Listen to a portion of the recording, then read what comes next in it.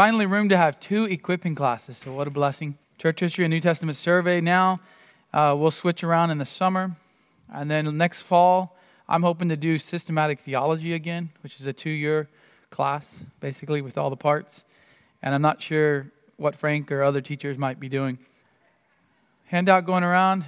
Owen, you might set that somewhere over by the door.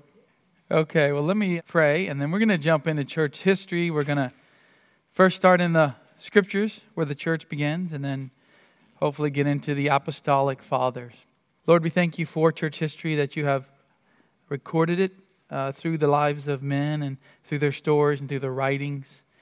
We know that it's not inspired like the Scriptures, but there are still many lessons we can learn, and we can see how faithful men interpreted Scripture and taught it and died for the faith. Help us, Lord, to be encouraged by church history, to be motivated, to be willing to die for the faith if our time came, and to be willing to live for Christ. We pray this in the name of Christ. Amen. Okay, handouts. We're going to get to those in a minute. I do encourage you to take notes, especially just sort of bullet points of the people we're covering in church history. If you do any kind of theological reading, you're going to hear some of these names. You're going to see them in other places. They're often cited to show the continuation of a certain doctrine from the Bible until today. It's good to have some notes. I'm not always going to provide everything in a handout. Today I've got 2 charts, front and back. But if you want to start a notebook, I would advise that. Just some notes.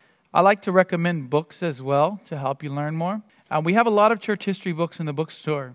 You need to know church history. And a great little book to get you started, it's only about 80 pages, is Sinclair Ferguson's Church History 101. Has anybody got that on them? It's a little book. I mean, it's, that wide, that tall, 80 pages. You could probably read it in a couple of hours.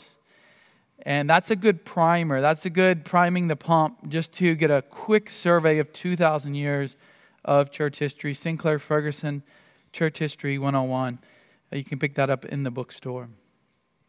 Has anybody ever studied church history in depth before? Anybody really like church history? Hopefully somebody does. They're in this class, right?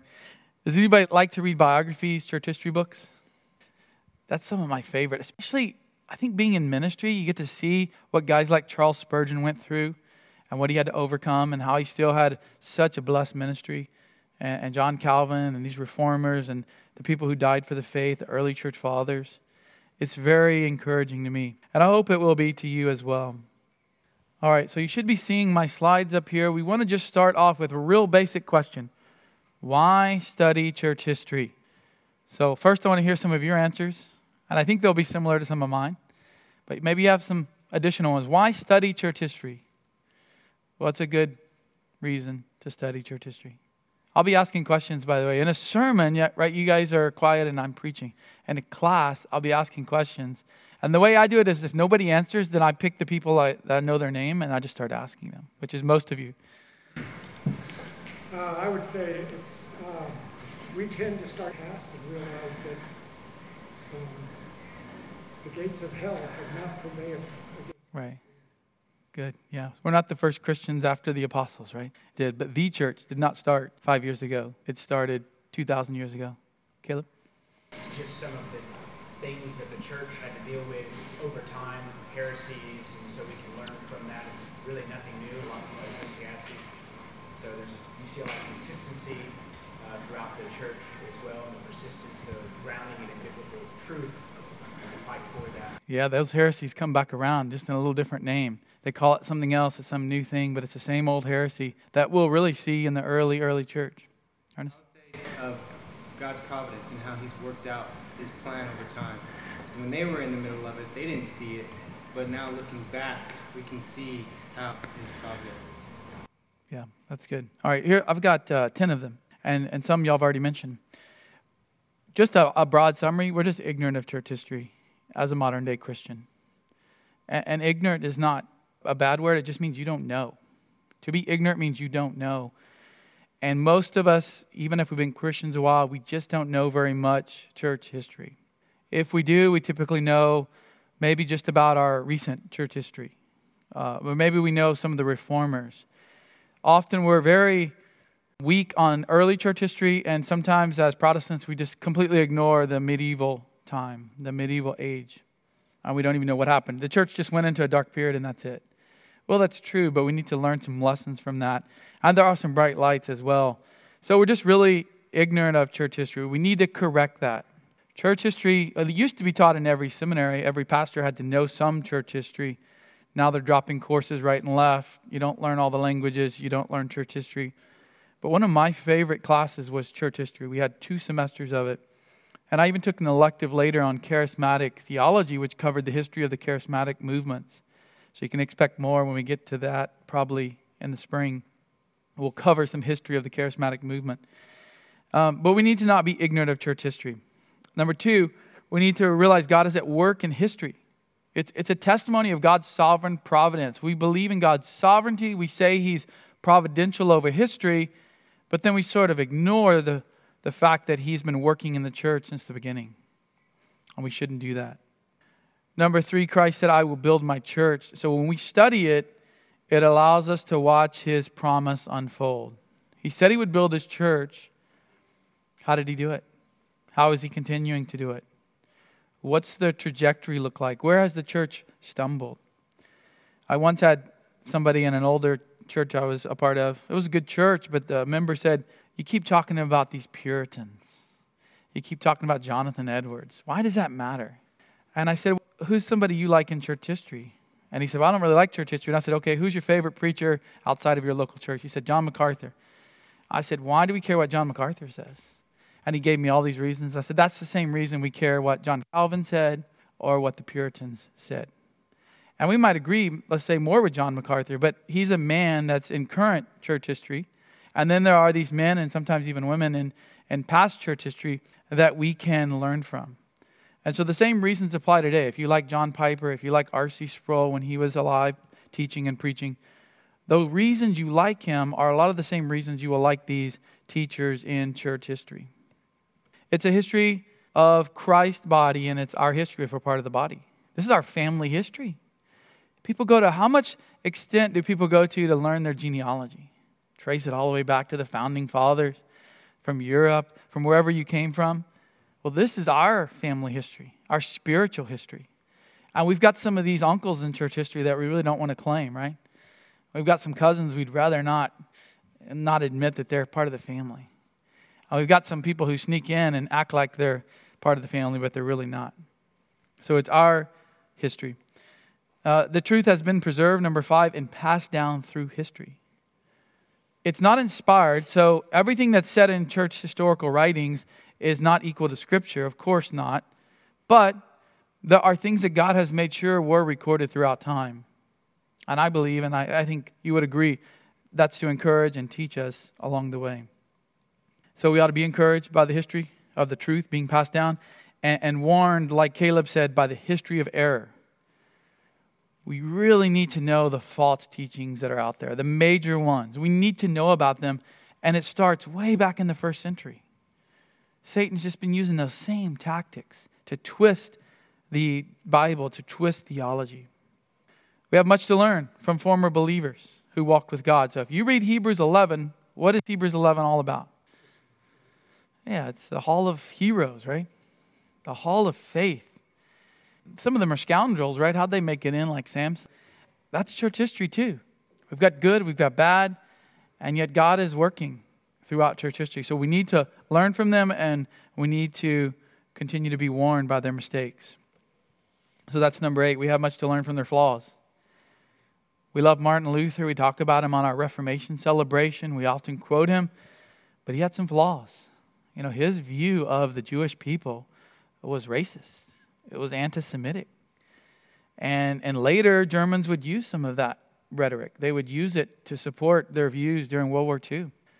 John Calvin, not everything he said is something that I would sign off on, that I would agree with. But I love John Calvin's writings. The same with the Puritans and so on.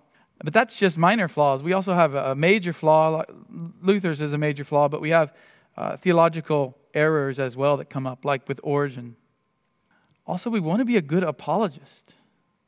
And being a good apologist means being a good historian. Has anybody ever talked to a Roman Catholic and they bring up church history? Anybody? That's a very common argument, because their argument is that their church goes back 2,000 years. It can be traced all the way back to Peter. And they make historical arguments, and they actually often say, look, history's on our side. You Protestants are a new invention. And so if we know something about the gap between the Bible and Martin Luther, that's going to help us to be a good apologist, a defender of the faith. I think this is the last one here. History helps 21st century Christians have a right perspective about their own place in the church. We're not the newest people. So when you say, I got a new idea that no one's ever seen before in the Bible, that should concern you. Now, it might be that you're one of those rare people in church history who has seen something for the first time, but not likely after 2,000 years. So you need to think about that. You need to realize there's people I can check with that have come before me that are still living right now. That's why we use commentaries to check our thinking. Sometimes the commentaries are wrong, but this helps. Okay, I got two more here. I forgot I added these extra two.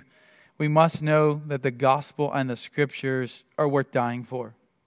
You're going to see up until about the 1800s, 1800s, most solid biblical theologians and preachers were killed. Most of the ones that we really love from early church history were martyred for the faith. Not because they were just calling themselves a Christian, but they actually believed it. They actually believed the gospel. And this should be little g, not the gospel like of Matthew. It should be little g. The gospel and the Bible. It's worth dying for. All the way up through Bloody Mary's martyrs that died for the faith. Bloody Mary said she was a Christian, but she persecuted those who were not willing to follow the Roman Catholic Church because they believed in the Bible. And we often forget, because in America there's not a lot of Christians dying for the gospel. There's not a lot of Christians dying for their faith, dying for what they believe in Scripture. There are people losing their jobs now and getting in trouble with different groups, but no one's really being put to death in this country. They are in other places. In Afghanistan, they're dying for these things. And number 12, we must know that historical theology is important. Historical theology is important. So there's church history. What's history? The facts of what happened. But a lot of this class is historical theology as well. Because it's not any fun to just list. Well, it would be for me. Some of you would enjoy just straight history. Others, not so much. But we're going to include the theology. The major issues that come up. And we're not going to deal with every theological issue, but the major ones that come up. And that's intertwined with the people and places and events. So history is who did it, when it happened, why it happened. But theology is what they believed, what they taught, what challenged that, what they were challenging, and so on. So there's my 12. Okay, so where does church history start? Where does it start? Well, it starts in Acts 2 with Pentecost. Now, some of our covenantal brothers will say there's the church in the Old Testament, and there is, I think, the people of God there. But the word ecclesia, the word church, is found in Acts 2, and it's found when Jesus says, I will build my church, looking forward. But it's formed on the day of Pentecost, when people are saved, when 3,000 came to faith and were baptized. That's the first church. And so we don't really start church history after the apostles. We start it right there in the book of Acts. And since it's not a Bible study on the book of Acts, and we could spend the whole year and into next year going through Acts, I'll let you read that, and maybe there'll be a class or a sermon series on Acts. But remember, the church starts in Acts, and the whole book of Acts is church history. All the epistles are to the churches that were started by Paul or helped by John or James and so on. So remember, that's part of church history. So let's just talk about the order of books. You have a handout there. And I just want to run through this. This is really handy to put in your Bible or keep with your notes. Because you're studying a certain book, maybe you're going to a Bible study, and you want to think about where it comes up in the order of books that were written. Now, they're not dated as far as a date. They don't put a date at the front, right? Today, there's a published date. They don't do that. They didn't do that with ancient documents. But we can sort of work through Acts, and we can sort of work through some other things that Paul says, and we can look and see the order of books and when they were written. And this might surprise you if you haven't looked at this before. What's the very first book probably written of the New Testament? James. Some will say Galatians, but I hold to James. So this is what I hold to. If you look at like the MacArthur Study Bible or some of Dr. Robert Thomas's writings, it's going to be James. Others will argue Galatians, but the consensus is James. It's the earliest book. And if you didn't know this, you might think, well, Matthew is the first book of the New Testament, and they're all in chronological order. Well, they're not in chronological order. We'll maybe talk a little bit about order just in a minute, but James is the oldest, then Galatians. And you can see, when is James written? 45 to 48 AD. 45 to 48 AD. If you guys don't have this handout, it's over there by the door. We are looking at chronological order of the New Testament books. And on the back, there's another one that you'll need. So the oldest book is James. We can work through what people have said in church history. And this is within about 13 to 15 years after Christ's death. Really early. And we can start to see the struggles that the church is already going through. The apostles are still alive. We have people here who are struggling already, and James is challenging them. James is hitting them hard, right? Who's read the book of James or really studied it? Is that a soft kind of feel-good book?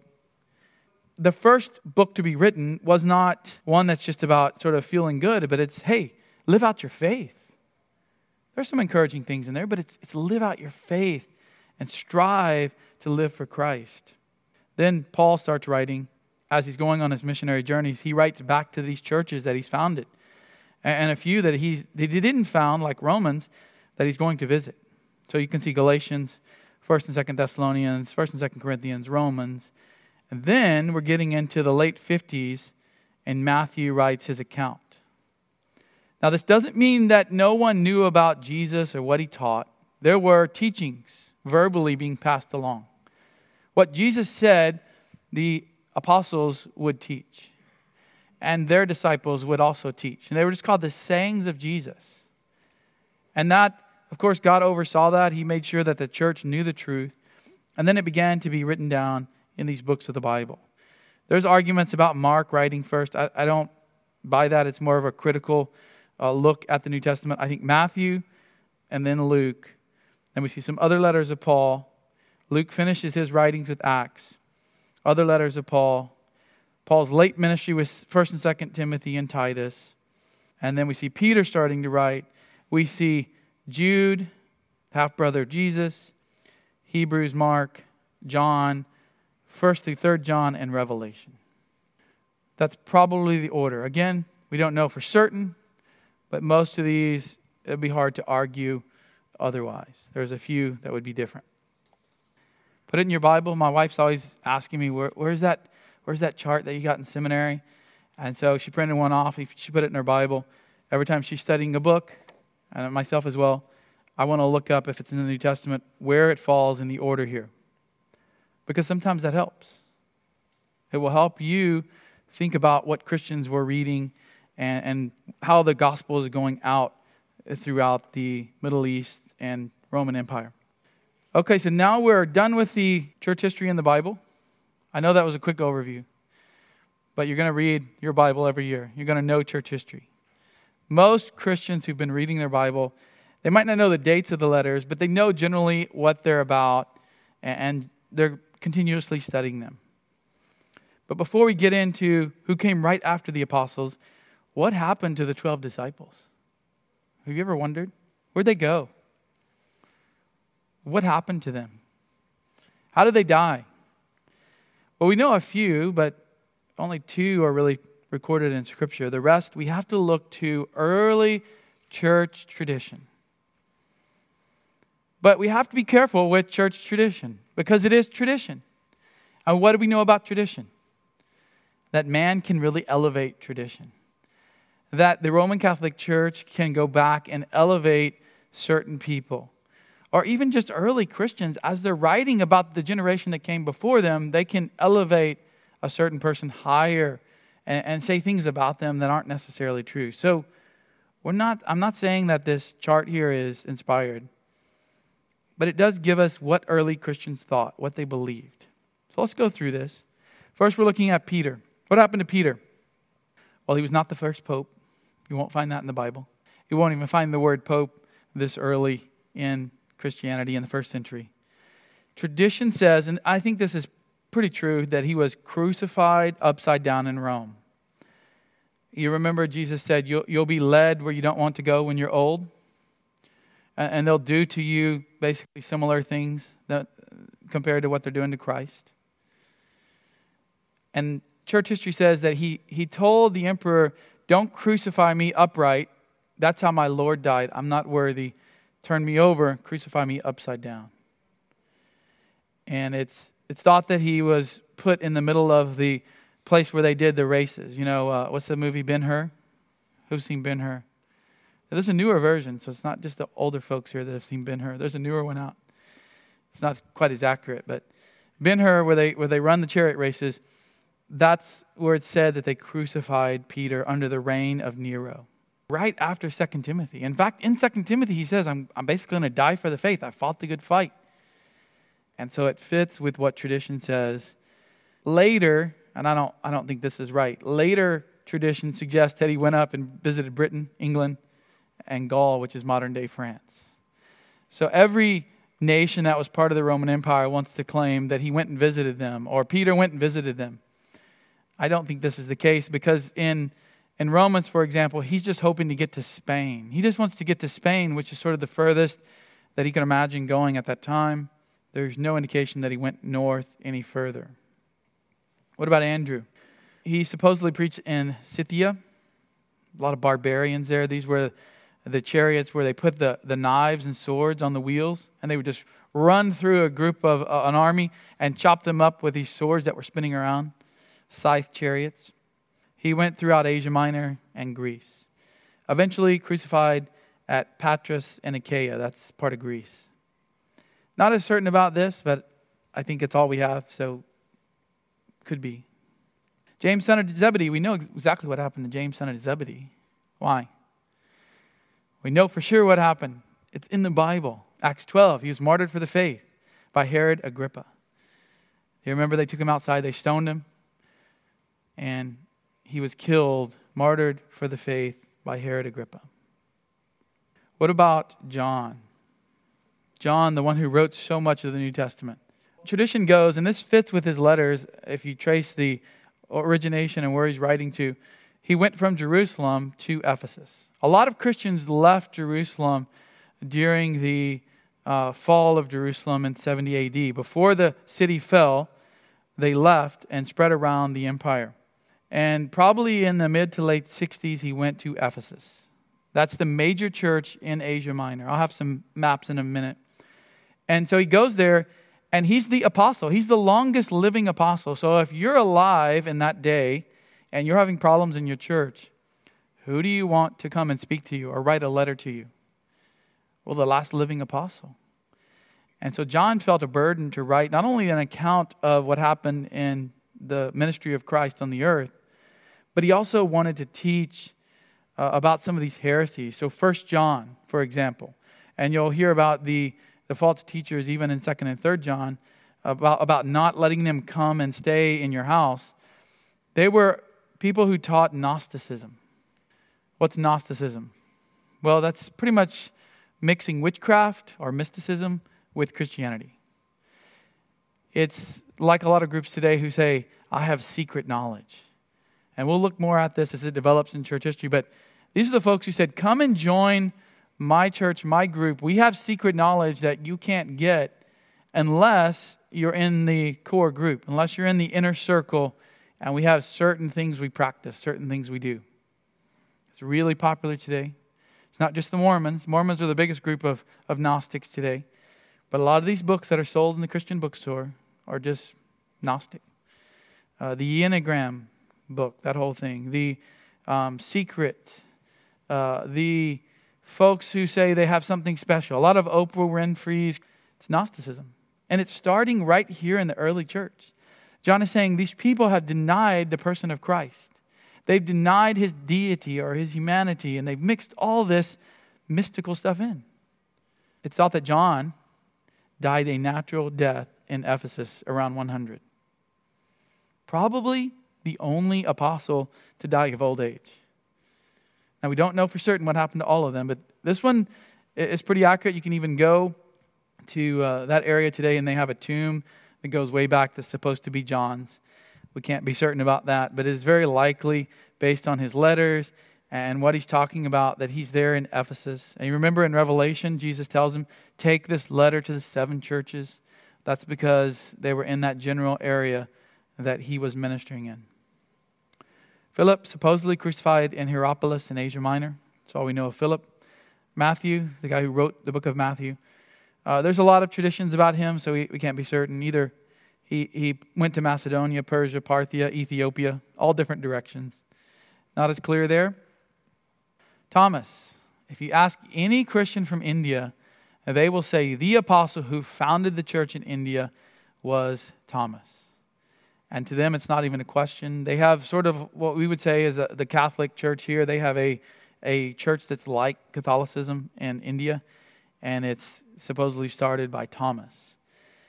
It could be likely. A lot of early Christians did go east. The gospel within a couple of hundred years went all the way to China, and then it was snuffed out. But it was in the Middle East for a long time, until Islam came about. And we're going to talk about Islam in this class. Until Islam came about, Christianity was very strong in the East. But it was also very susceptible to error, to what's called Nestorianism. So Thomas went to Babylon, supposedly, and then he went further, probably to India, or close enough to get the gospel in that direction. Bartholomew went with Philip to Hierapolis and likely martyred later in the kingdom of Armenia, which, by the way, was the first country to be a fully Christian nation from the government down. Armenia. James, son of Alphaeus, often confused with James, the brother of Jesus. There's 2 Jameses mentioned in the apostles list, and then there's another James, which is the brother of Jesus, who wrote the book of James. Possibly he ministered in Syria and then was crucified. Thaddeus, often confused with the brother Jude of Jesus, ministered in Edessa, a Middle Eastern area, Syrian area. Simon the Zealot, he variously connected with different places. We don't even know much about him. These are suggestions. And the last guy, we know what happened to him. Why? Because it's in the Bible. So 2 of them we know. James, who was martyred early in Acts 12, and Judas Iscariot, who committed suicide after his betrayal of Jesus. Those we're certain about. The others, it's a little more murky. Probably we have a good idea for Peter, and we have a good idea for Paul. That's not included in the original 12. And after that, John, and it gets even murkier after that. All right, questions before we move on from the apostles? Y'all ready for the quiz? Some of these people haven't been in my class before, looking a lot more serious than the rest of you. I taught this last year to some homeschool teenagers, and we did a quiz every week. And they had 10 questions, and they were often multiple choice, but sometimes fill in the blank. And man, they really sweated over those quizzes. And then they had an exam that was 100 questions. They had a midterm and a final, and it was covering all this stuff, so they had to take really good notes. Okay, so that's where church history starts. It starts with the Great Commission, Jesus sending them out. They preach that. Peter preaches that sermon on in Jerusalem in Acts 2. Huge church. They take the gospel out. It spreads. The apostles have now passed from the scene. Who's left? Well, there's not more apostles. The apostles can't appoint apostles. There's only one person that can appoint apostles, and that's Christ. And he had to appoint them directly. He's not still appointing apostles today. He didn't appoint apostles after the first group. So the apostles, though, still trained up leaders. They still trained up leaders. They had to pass it down. According to 2 Timothy 2:2, they had to pass the teaching, the truth, the gospel and all the doctrines of Scripture to faithful men who could teach. So here it is, 2 Timothy 2:2. The things which you have heard from me in the presence of many witnesses, entrust these to faithful men who will be able to teach others also. How many generations of teaching is he talking about here? How many do you see in that verse? We've got Paul, and he's teaching. Who's he teaching? Timothy. And there were many other witnesses, but he's just tracing that one line. And then Timothy's going to entrust them to faithful men. Those men are going to then entrust them to more faithful men after them. That's how it continues all the way to today. When this gets broken, when somebody says they have a new revelation, they go start some new heretical cult, this line has been broken. It's not the line of authority of the Pope. It's not the line of authority of church tradition.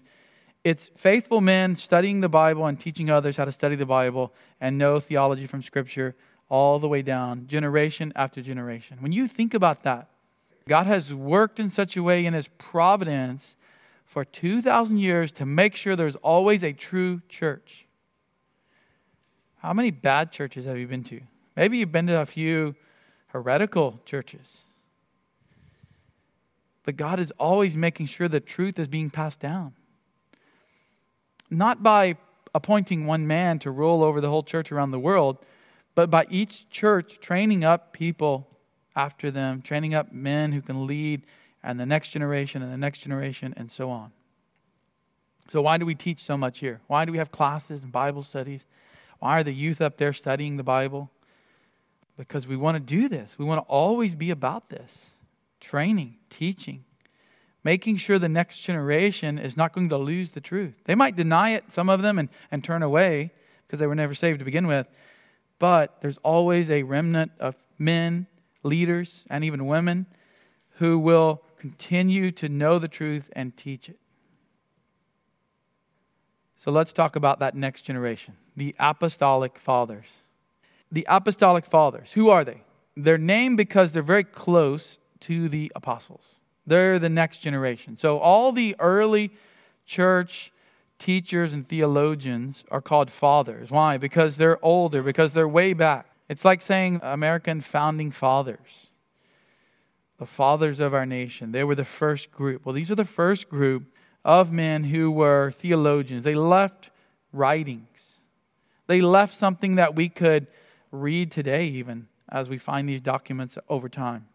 So we're going to make a run through of some of these, not get very far today. But we're going to look at Clement of Rome, Ignatius of Antioch, Barnabas of Alexandria, Papias, which we have very little from Papias left, or that's been found, Polycarp, a great hero of the faith. And eventually we'll talk about some early writings that we don't know exactly who wrote them, but they're important because of what they teach and how they interpret Scripture. The Didache, the Shepherd of Hermas, and the letter of Diognetus, or Dionysius. So the early date of these church leaders and their writings is what makes them so significant. Why? Well, let's say you're thinking of a doctrine today.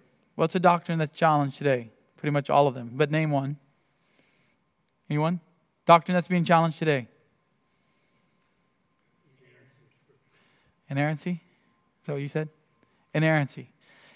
So it might be helpful to go and see if these guys said anything about that. Now, sometimes they don't speak on issues because it wasn't an issue in their day. Every Christian, of course, believed in the inerrancy of Scripture, so they didn't feel the need to write about it.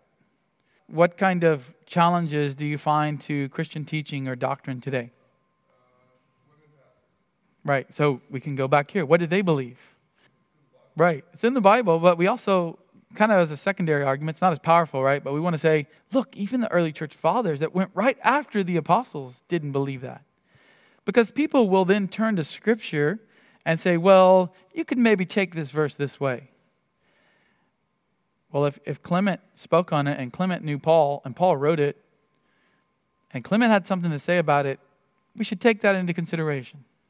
It doesn't mean Clement always got it right, though, because it's not inspired. It's not as if the Holy Spirit made sure that everything Clement wrote was perfect without error. Only Scripture is perfect and without error. So we got to be careful how much we place on them. It's like a good friend that you trust. And they know the Bible well, and you want to ask them a question. But every once in a while, they say something that might not be right, or you want to do more study to check up on them. That's what we're doing with these guys. Now, during the Reformation and even today, the Roman Catholic Church will say, these guys are the fathers. They tell us what to believe, and everything they say must be believed. And I would say, no, sometimes they're not right. Sometimes they overemphasize things, like Ignatius. He's going to be eaten by lions. He knows that. He's going on a long journey to Rome to be eaten by lions. So where's his focus? Right? Living for Christ, dying for Christ. And he even overemphasizes certain things that get caught by the church and continue even to this day, that are not the best. So the reformers and even people today say, look, we can look to the fathers and make an argument, but ultimately the argument is Scripture. And even the Roman Catholics will take these early church fathers and sort of twist the interpretation of the early church fathers. So let's go ahead and start with a couple of these. By the way, here's a good timeline. Maybe I need to make a nice. Would you guys like a timeline of the early church fathers? Amy saying, yeah. To print out, and I can give it to you, or maybe email, since I have most of you on the sign-ups. One that's printable, but this is a good timeline of the first few church fathers. So we have Pentecost, around 30 or 33, depending on when you think the crucifixion of Jesus was. Then Paul gets converted. Then Cornelius gets saved. Church in Antioch planted. So we're still in the book of Acts, basically. James is martyred. Jerusalem Council. Paul's missionary journeys. And now, basically, the scriptures close except for a few more books by John. So Peter and Paul die, right, in the mid-60s. Timothy is in prison. He gets released. Jerusalem is destroyed, 70 AD, one of the most important dates you need to know in church history. The first important date. There's very few dates that I would say you have to know. 70 AD is important. The whole city was wiped out. Jesus talks about this. He says it's going to happen. It does happen. And it happened in 70 AD when the Romans came and they sacked Jerusalem and they destroyed it. They destroyed the temple. And there hasn't been a temple built since. So then John's ministering basically between 70 up to 100. So he writes those last few books that are being written in the New Testament. Timothy is still alive. Timothy didn't write any books of the Bible. And now look, Clement is the first apostolic father. You see that? Clement, the pastor in Rome. Not the Pope, just the pastor. Just the elder who does a lot of the teaching in the church in Rome. So who is he overlapping with? Well, he's overlapping with the the Apostle John right there. Clement is a pastor before the book of Revelation is finished and sent out. That's amazing. And then we got Papias, Polycarp, Ignatius, early church fathers who knew the Apostle John. They were discipled by John. They were influenced by John. So just like anyone that can overemphasize things, the majority of what they're saying lines up with what John taught, with what Scripture says. And then we have this early little booklet called the Didache. And then Ignatius is martyred. Polycarp is in Smyrna. So that takes us through 110. That's where we're headed next 15 minutes and next week. They wrote in Greek. We have a Bible, a New Testament was written in Greek, and it's been translated for us. But when you go back and read the King James, it's a little bit harder, isn't it? Right? It's a little bit harder to understand the New Testament. So that's why there's continual translations trying to better help us understand the Greek into English. Well, a lot of these guys, some of their writings weren't found, like the Didache wasn't found until the late 1800s.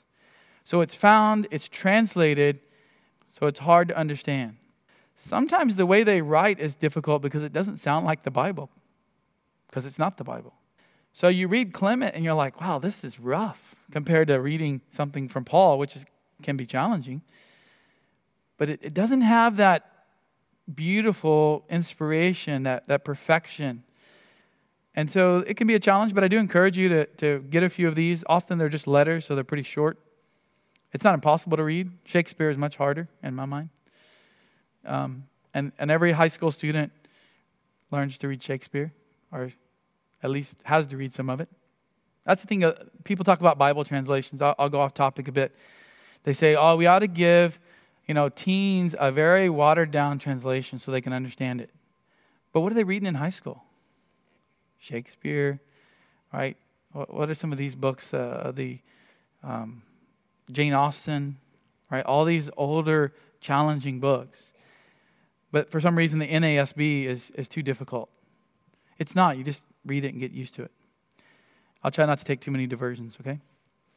So there's Clement. Now I'm going to put some pictures of paintings up.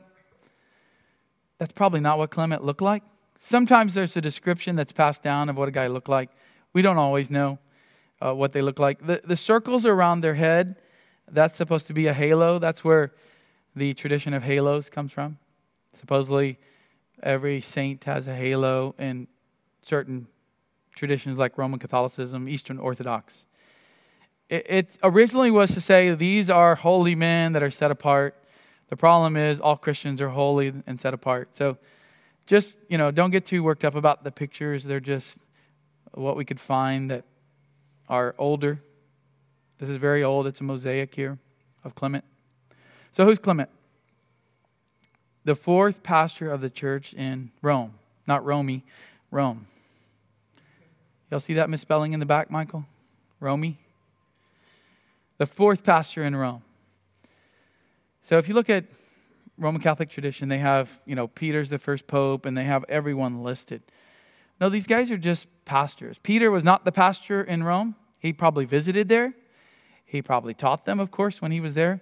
But there's no indication that he founded the church or that he stayed there for a long time being their pastor. But it is pretty clear that this man Clement was the fourth pastor there around 90 to 100 AD. And he came after Peter, if you take that view, Linus and Cletus. Y'all thought Cletus was a country name, right? That's an ancient Greek guy there, Cletus. According to tradition, but again, that's filtered through Roman Catholicism.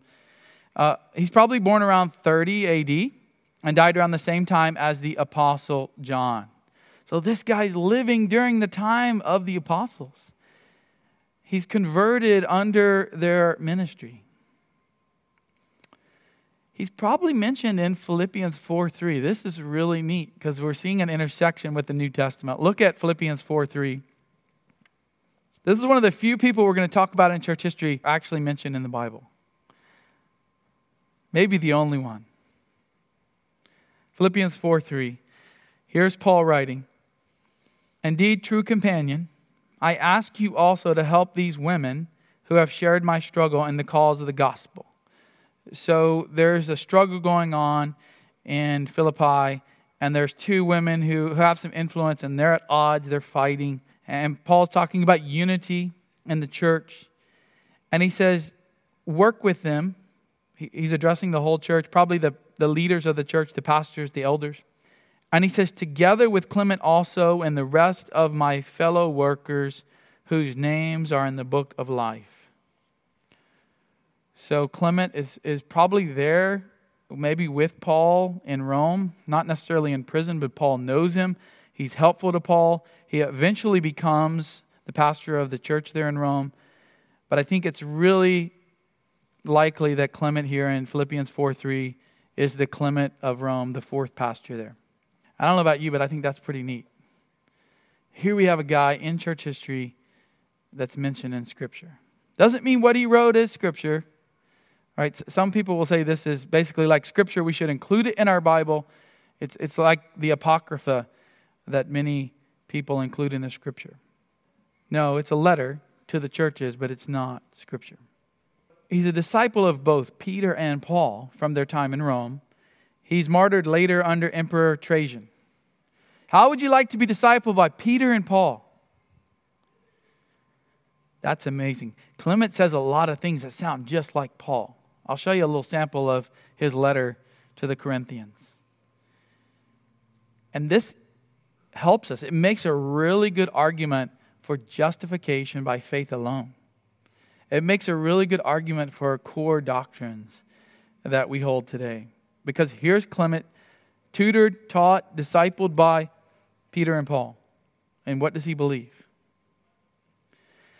Now he's known for his letter to the Corinthians in the mid-90s. It's the oldest document we have outside the New Testament that is focused on Christianity. The oldest. It's called First Clement. If you were to go buy it today, it's called First Clement. Or you can look it up on the internet and read it. It's not extremely long. It's a letter to the Corinthians. Imagine that. What happened in the New Testament with the Corinthian church? Problems. 1 Corinthians, major problems. 2 Corinthians, still got some problems, Paul says you need to work on. And guess what? By the mid-90s, the church still has problems. It's kind of a lesson in once some bad thinking gets into the church, it can take some time, even with the apostles, to get that out. So here's Clement. He hears about the Corinthians fighting. And he's the pastor in Rome. Corinth isn't too far away. I mean, it's a little bit different culture. Rome is a Roman culture, and Corinth is in Greece. But he sends a letter there to help them be unified, to help them stop fighting. And everyone's pretty sure that Clement wrote it. Later, a church historian in the 300s, Eusebius, said that he wrote it, that Clement wrote this letter. Another man, Origen, said that Clement wrote this letter. And you'll find that anytime you're talking about church history or even the Bible, everyone wants to debate who wrote it. Did Clement really write it? All right, they'll say, did Paul really write these letters? Maybe someone else wrote it. Pretty certain that Clement wrote First Clement. But Second Clement, that's another book attributed to him. That would have been later and not written by him. So here's what Eusebius is writing in the 300s.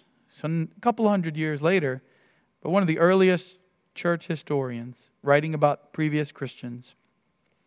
He said there's one acknowledged epistle of this Clement, great and admirable, which he wrote in the name of the church of Rome to the church at Corinth, sedition having then arisen in the latter church. So Corinth is facing a church split. We're aware that this epistle has been publicly read in very many churches, both in old times and also in our own day. It was so popular among early Christians, this letter of Clement, First Clement, that some argued, and even still today, they argue that it should be in the Bible because it goes back so far. I don't think it should. If you read it, you'll probably agree with me on that. I just thought of another book on Gnosticism. What's the book? Calling Jesus? What's that book called? Jesus Calling. There you go. That's Gnostic in the sense that you're supposed to have, where this woman had revelations, she's writing them down, and we're going to read it and benefit from it. Was his letter not included in the canon because he wasn't an apostle? That was one of the reasons, right? We'll talk about canonicity. Her question was, the reason they didn't include First Clement in the canon, the list of books of the New Testament, is that because he was not an apostle. And I think that was one of the reasons. There are some other reasons as well. But that's a good one. That's a big one. So later we'll talk about canonicity in church history. How did they know that the books in the New Testament are all that we should have in the New Testament? Or like the Da Vinci Code movie and books and all that, did they just sort of make it up?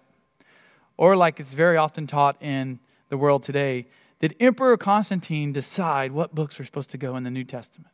Did a secular ruler decide that? There's a lot of Christians who hold that view. That it wasn't until the 300s that they had actually figured out what should be in the New Testament. It's a great subject. We're going to look at that in a few weeks. So here is some writings from First Clement.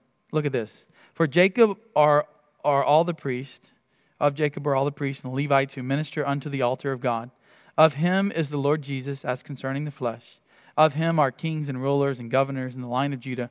Yea, and the rest of his tribes are held in no small honor, seeing that God promises, saying, thy seed shall be as the stars of heaven.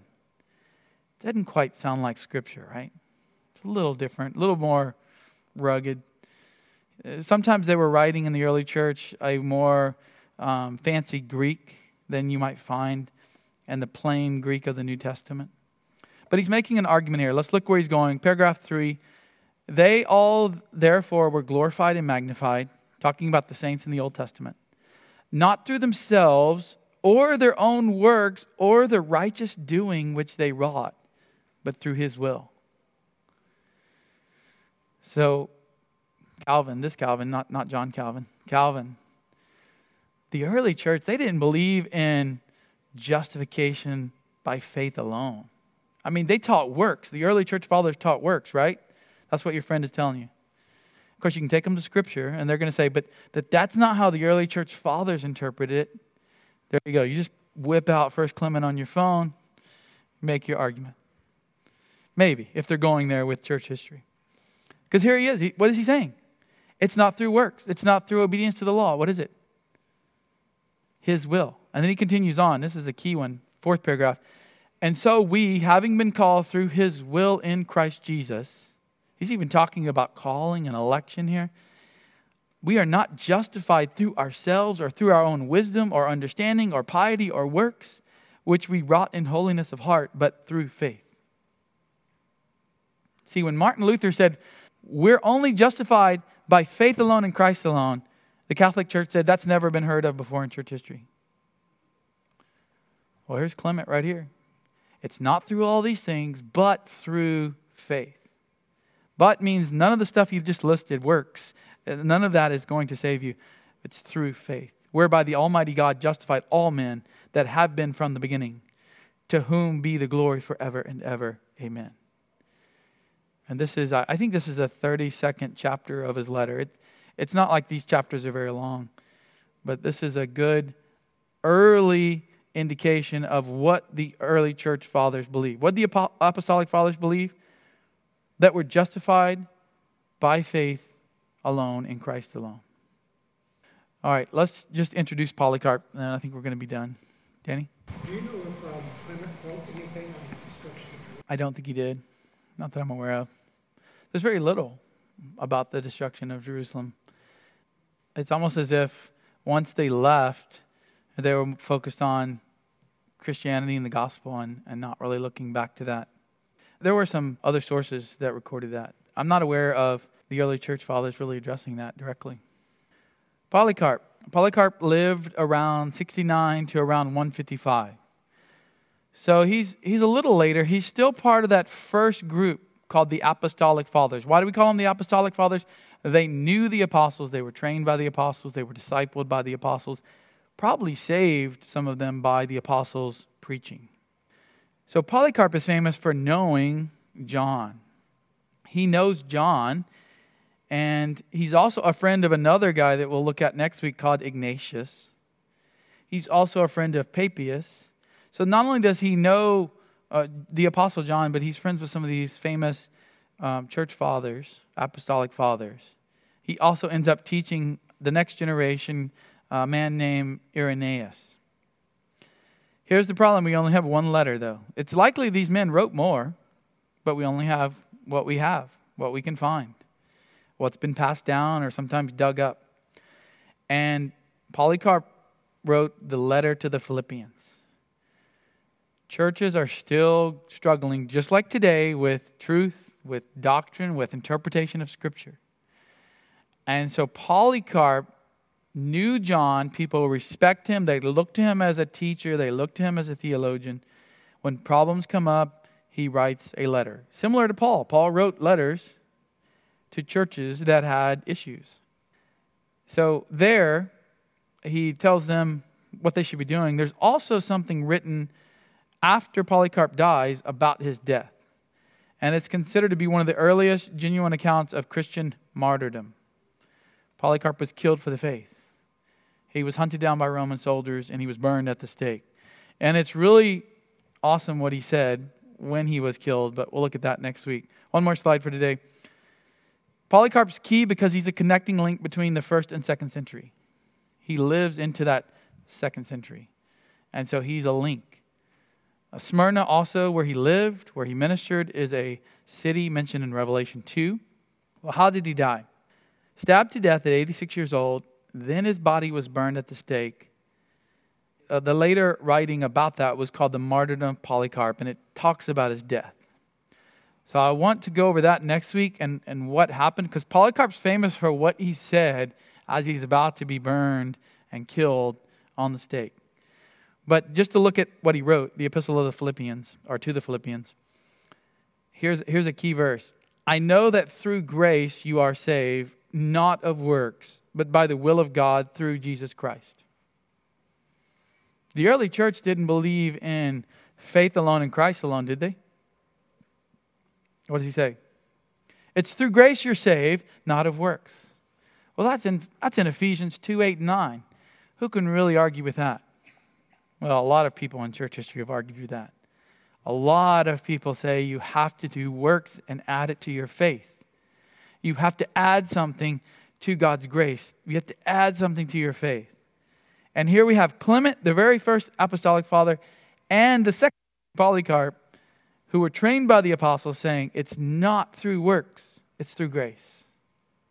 So don't let people tell you that the early church believed in works righteousness or adding to your faith. It's only through the faith that you have in Christ. And even that is given by God, Paul says in Ephesians 2. So there's a map. Smyrna, right above Ephesus. John's in Ephesus. Polycarp's in Smyrna. Very close.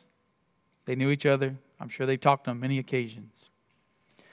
All right, we better stop there. I don't want to go over, as we have a lot of people about to come into this room. So next week we'll pick up and hopefully finish the Apostolic Fathers. If you have questions for me after class, is a good time to catch me down here. I will take questions. We'll have some short discussion at times. But there's not really time in this class or this size of a class to go into a long discussion. Or if you disagree, it's not really the time to do that in class. But I'll be glad to talk to you afterwards.